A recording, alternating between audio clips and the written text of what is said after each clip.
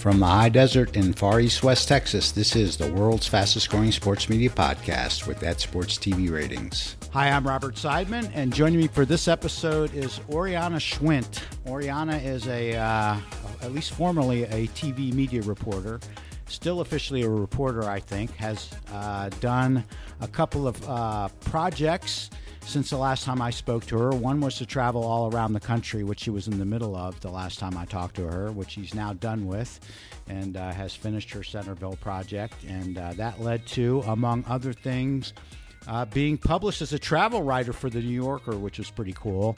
And now Oriana has launched her own podcast called American Grift, which is just really, about kind of the common shitheads that we deal with all the time who are trying to steal our money. I believe the first one was with Anna Delvey. The second one was on Theranos and Elizabeth Holmes. And then Oriana, welcome to the podcast, because I forget the name of the Fire Media guy, and you can just join the podcast and tell me what that guy's name is again. Yeah, good old Billy McFarland. Also, it was New York Magazine, not the New Yorker. They're both fancy, but I'm not quite New Yorker level fancy yet, I suppose. But yeah, Billy McFarland, and shithead is a really good word for him, because it was astonishing to me. This dude was out on bail waiting to be sentenced for being a grifter for the Fire Festival that was not what he told people it was going to be. So he's out on bail, and he gets popped for selling $100,000 worth of fake tickets to events like the Emmys and the Super Bowl, the Grammys and the Super Bowl, which is just amazing to me. Like, he just couldn't help himself, I guess.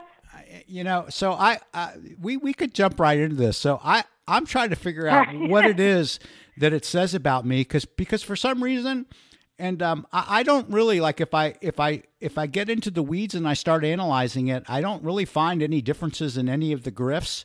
But for some reason, Delvey and Billy, they don't interest me. They just seem like common hoodlums, and there isn't really anything intriguing to those stories for me for some reason. But the Theranos one, I'm still kind of rattled over that, and I'm just I probably won't be happy until Elizabeth Holmes is in some white collar jail, which she will be at some point. Why do you think it is? I totally understand what you're saying.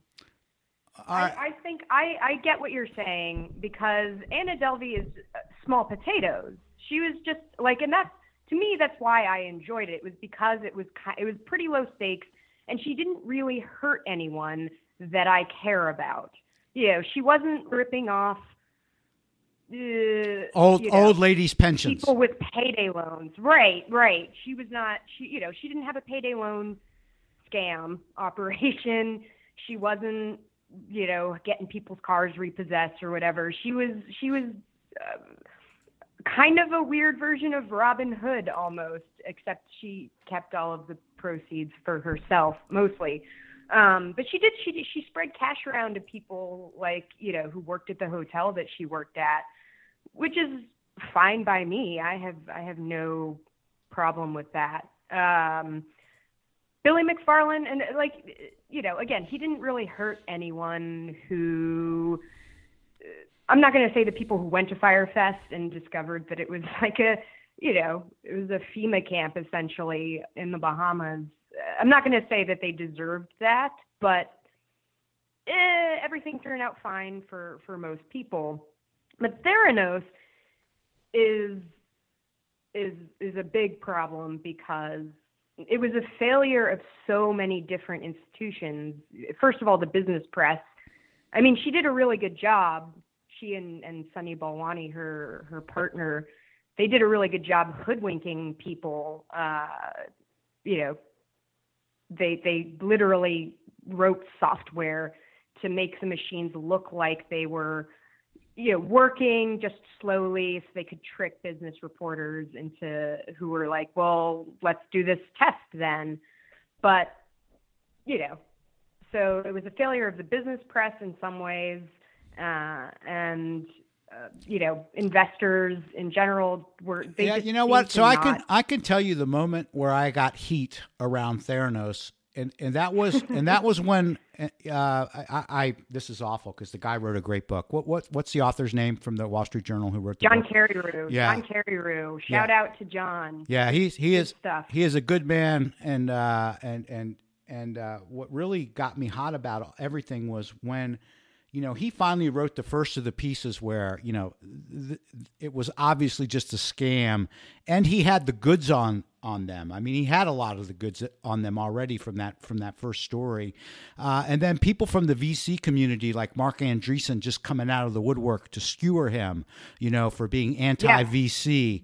When I saw that kind of tribalism coming from the VC community, that's what really made it look like, whoa, this thing is really quite ugly somehow. And I think that was kind of my fascination with that story.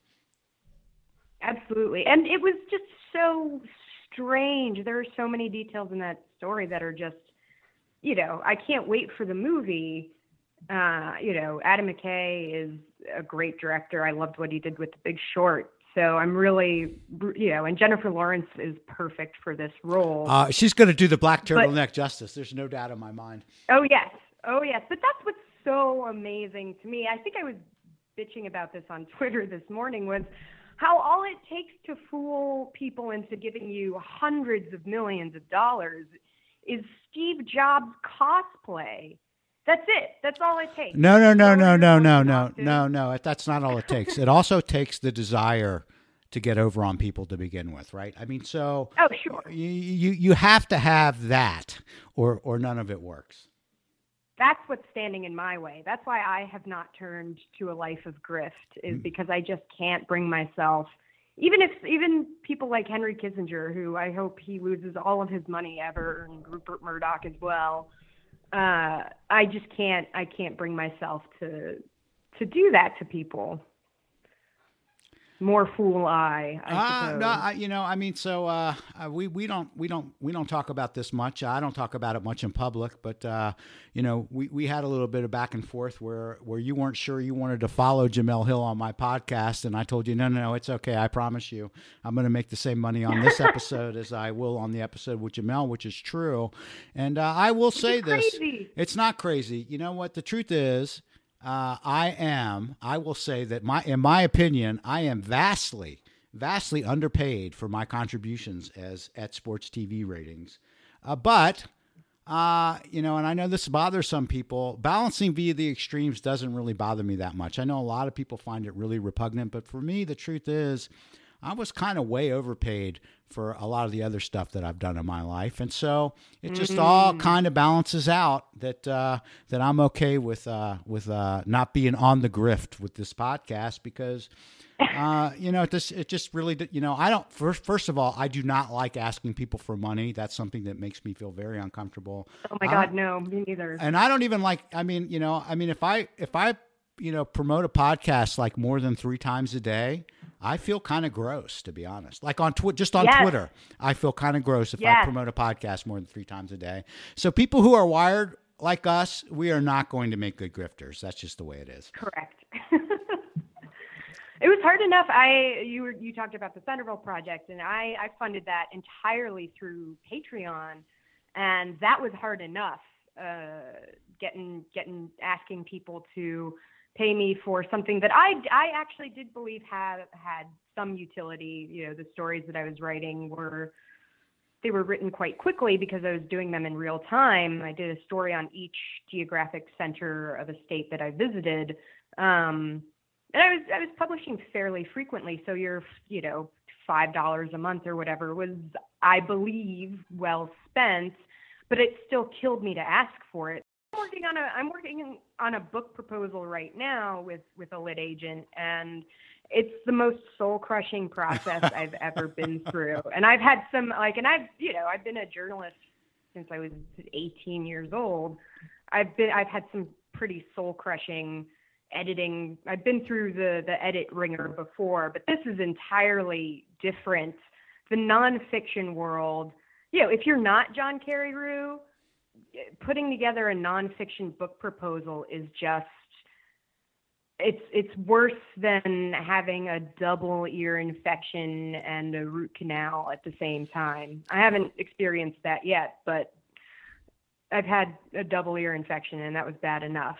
But it's just, they want you to do. So, by the way, I was just going to say, I've had plenty of root canals. The double ear infections are much worse than the root canal. Much worse. The ear infection's worse. It's the worst pain I've ever endured. I've broken bones and whatnot, but it's inside your head and you can't get the book proposal thing. It's funny, you talking about. It's very much what you were saying. People, they want you to write something that will get you on Oprah because their job is to sell books, which is understandable. But some of what I write about and do is not necessarily like the most commercial appeal. It doesn't have the most commercial appeal necessarily, and I am struggling with that mightily right now.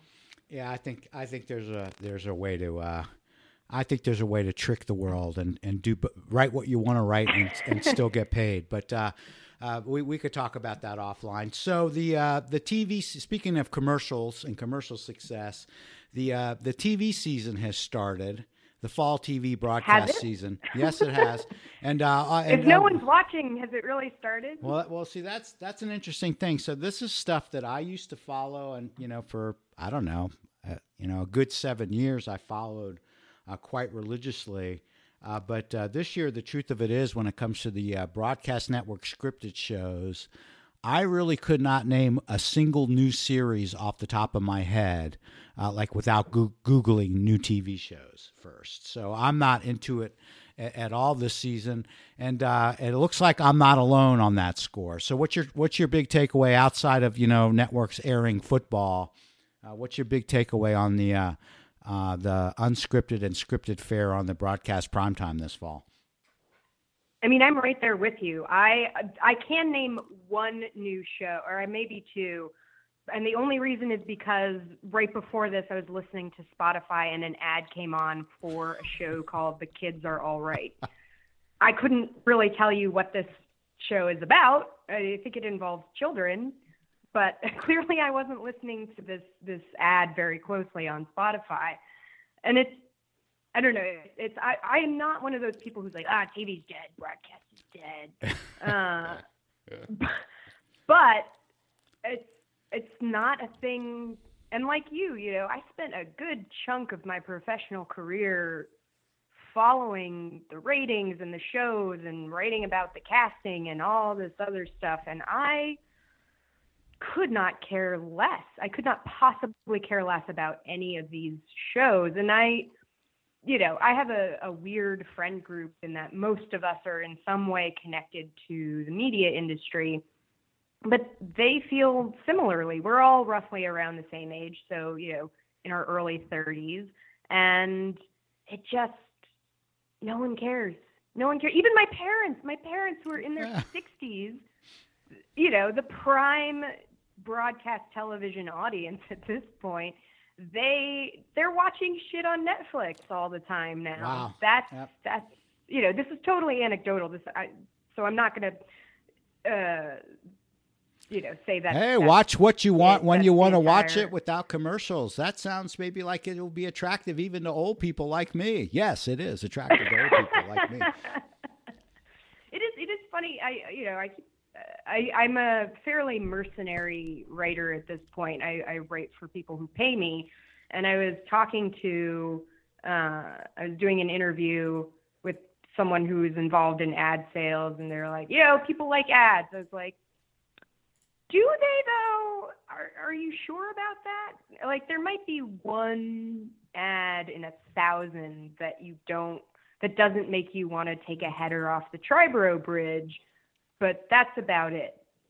And I know it's their job to sort of propagate that mindset of, no, people do like ads, but I don't know how much longer you can do that. Yeah, so I think it's probably more than 1 in 1,000, and I think that people probably like ads more than they admit. but there are so many ad breaks, right? I mean, so that's the thing. You want something on TV. If you're not watching on DVR and you're watching it, the old-fashioned way that takes you an hour, will take you 40 minutes on Netflix, and forgetting about the time compression, the 20 minutes that you missed actually make the content better, right? Because you're just going from scene to scene to scene without a break, and it's more immersive, like watching a movie. And I think it's going to become just increasingly harder and harder sell to get people to take scripted content now with advertising. Absolutely. Even unscripted. I was watching Parts Unknown. I think it was one of the last few new episodes on Sling. And the runtime was like an hour and 10 minutes. And it was, I swear to God, I didn't time it. I should have, but I swear to God, it was 30 minutes of ads. And now Sling is a different product. And I think I was watching it on demand. So it's even the ad load is even more different than usual. But it would cut off in the middle of Bourdain's voiceover and go to an ad. And then the ads would themselves be interrupted by other ads because there's something wrong with how that back end stuff is working. And it was the most miserable user experience I think I've ever had. What were you watching it through again? Sling, did you say? Sling, which I like. I genuinely like it, and it mostly works pretty well. Particularly the live stuff they've got going pretty well, at least in my experience. But the on-demand stuff, if you're watching something on demand with ads, I mean, it's an absolutely miserable user experience, and I'm not entirely sure who's most at fault there. If it's the Sling back end that handles the ad placements or whatnot. But when you've got ads interrupting other ads, or, there would be, for some reason, the ad break would kick in like probably 30 seconds or so before the natural ad break in the show. And then, so it would be, 2 or 3 minutes of ads. You'd come back to the show. 30 seconds of the show would pass, and then you would get another ad break. And that's, if you want people to be less ad averse, don't do shit like that. Yeah. So I actually can't see that stuff getting any better, and I actually think it might get a little worse before it does get better. Oh, God. But I see that. And I'm going to ask you to put on your sports TV ratings dunce cap. But I see that working out very well for sports in general, because as much as we might hate ads and hate all of the ad breaks, the one thing I think we will put up with them for is still sports. And as long as that's the case, and I mean, as long as that's the case, and it seems to be becoming increasingly more so the case, that just seems like it's more and more and better news for the leagues, even in an environment where their ratings may actually be falling. What are your thoughts on that? Again, you're pretty much dead on. I feel like I'm a very boring guest because I'm just agreeing with you, but it's true. It's true. And, it's what's great about now being freelance and not being tethered to, having to create lasting relationships with people on the other side is I can say that, like, I'm annoyed that that this is good for some of these leagues, because some of them I believe deserve a swift downfall for all the shit that they're pulling on players and regular people. But the basic economics is when supply decreases, which is ratings points, then, and demand is either flat or increases, and you're going to get more money. That's just how it rolls. There's not really a whole lot that you can do about it, particularly because, sports are still the only thing that people watch live. One of the few things that people reliably watch live. And that's just the world we live in. Yeah. So at this point, the college football and NFL are, and maybe like the baseball and NBA, playoffs / finals are the only things that really pull in any scale on a regular basis. Yep, and it's reliable scale, and it's secure scale, which means you don't have to worry that. If you're Verizon, you don't have to worry that your ad is running on a white supremacist website. Yeah. And that's where your 20 million impressions are coming from, which is huge. I mean, it's brand safety. It's just you can't get that online anymore. No, I mean, and there's nowhere online where, maybe I guess on Facebook you could reach 20 million people at the exact same time with the exact same message, but I don't think you could do it in the exact same way you can do it on TV, and so even if the scale is there, the environment is a little bit different. So where do you come out? I know I'm asking you about things you love talking about, but where do you come out on the sports rights bubble? Well, I do think I see both sides of the, I know people who are very firmly again, sports are the only thing that people watch and they're a necessary investment. And so that's just going to keep happening. Prices are going to, the price of these rights are just going to continue to skyrocket. 2021 is going to be really interesting. Given the expiration of these broadcast NFL deals. Yep. It's 2021, right? I'm not crazy. Yeah, no, I think it's yes. I think the wait, is that ESPN? No, I think all of them, and I think the current Amazon deal is maybe 2 years.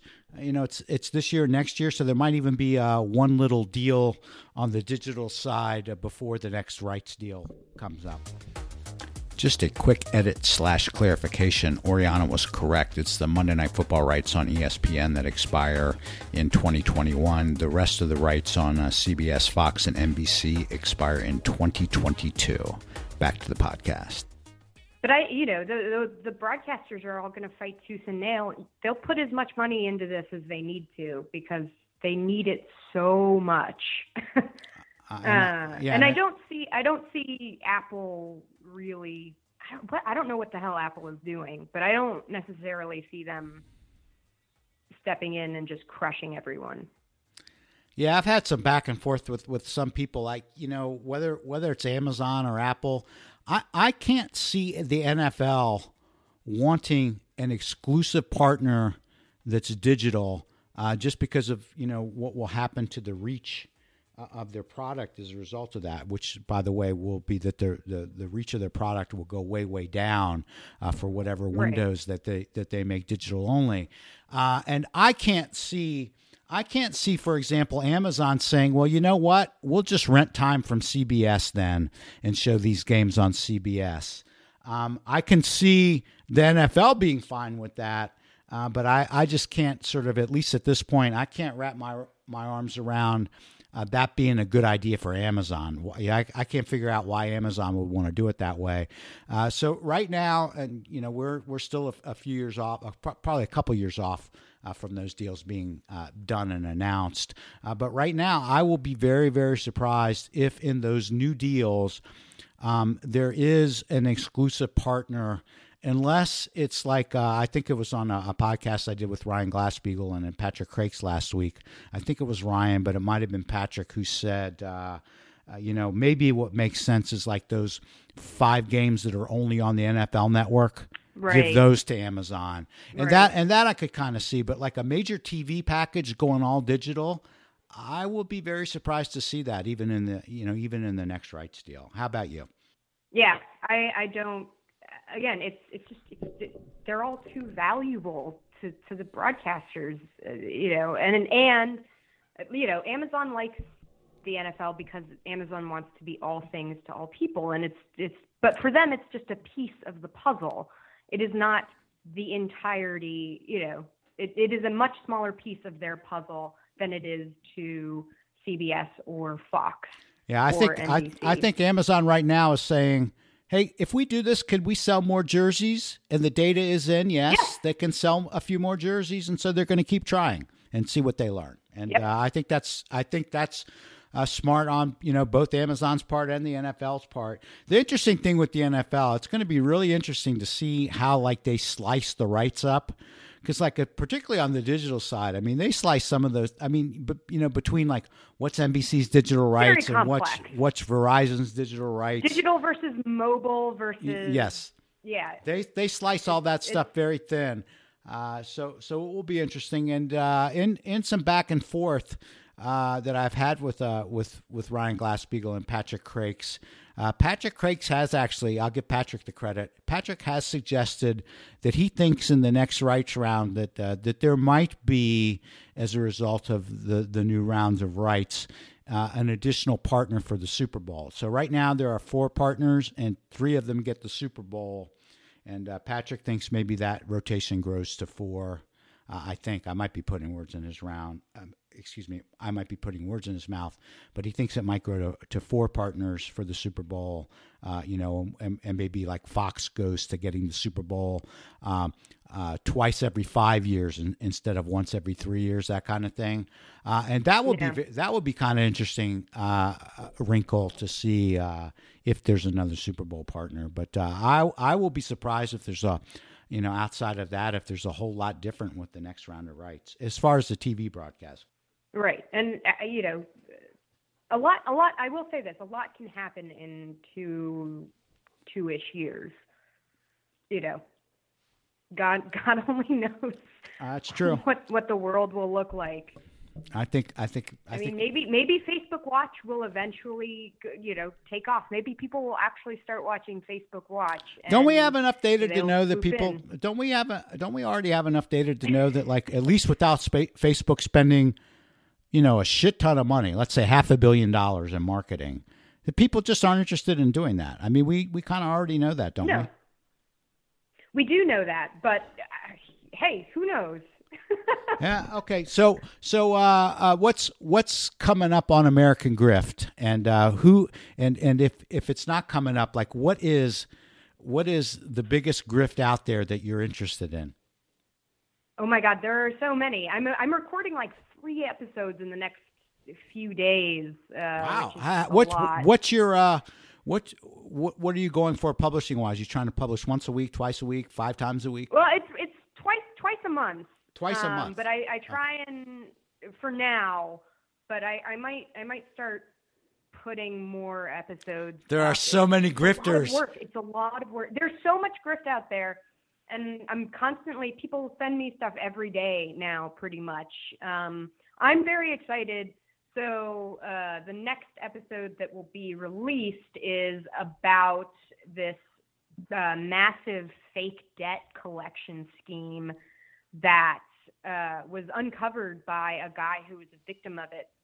He's just a guy from Rhode Island who was pushed a little too far by a debt collector and did some investigating of his own and uncovered a scam worth, tens of millions of dollars. Is this the guy who's he's billed 1,000 originally and it grew to 40,000, but he never really owed any of it to begin with?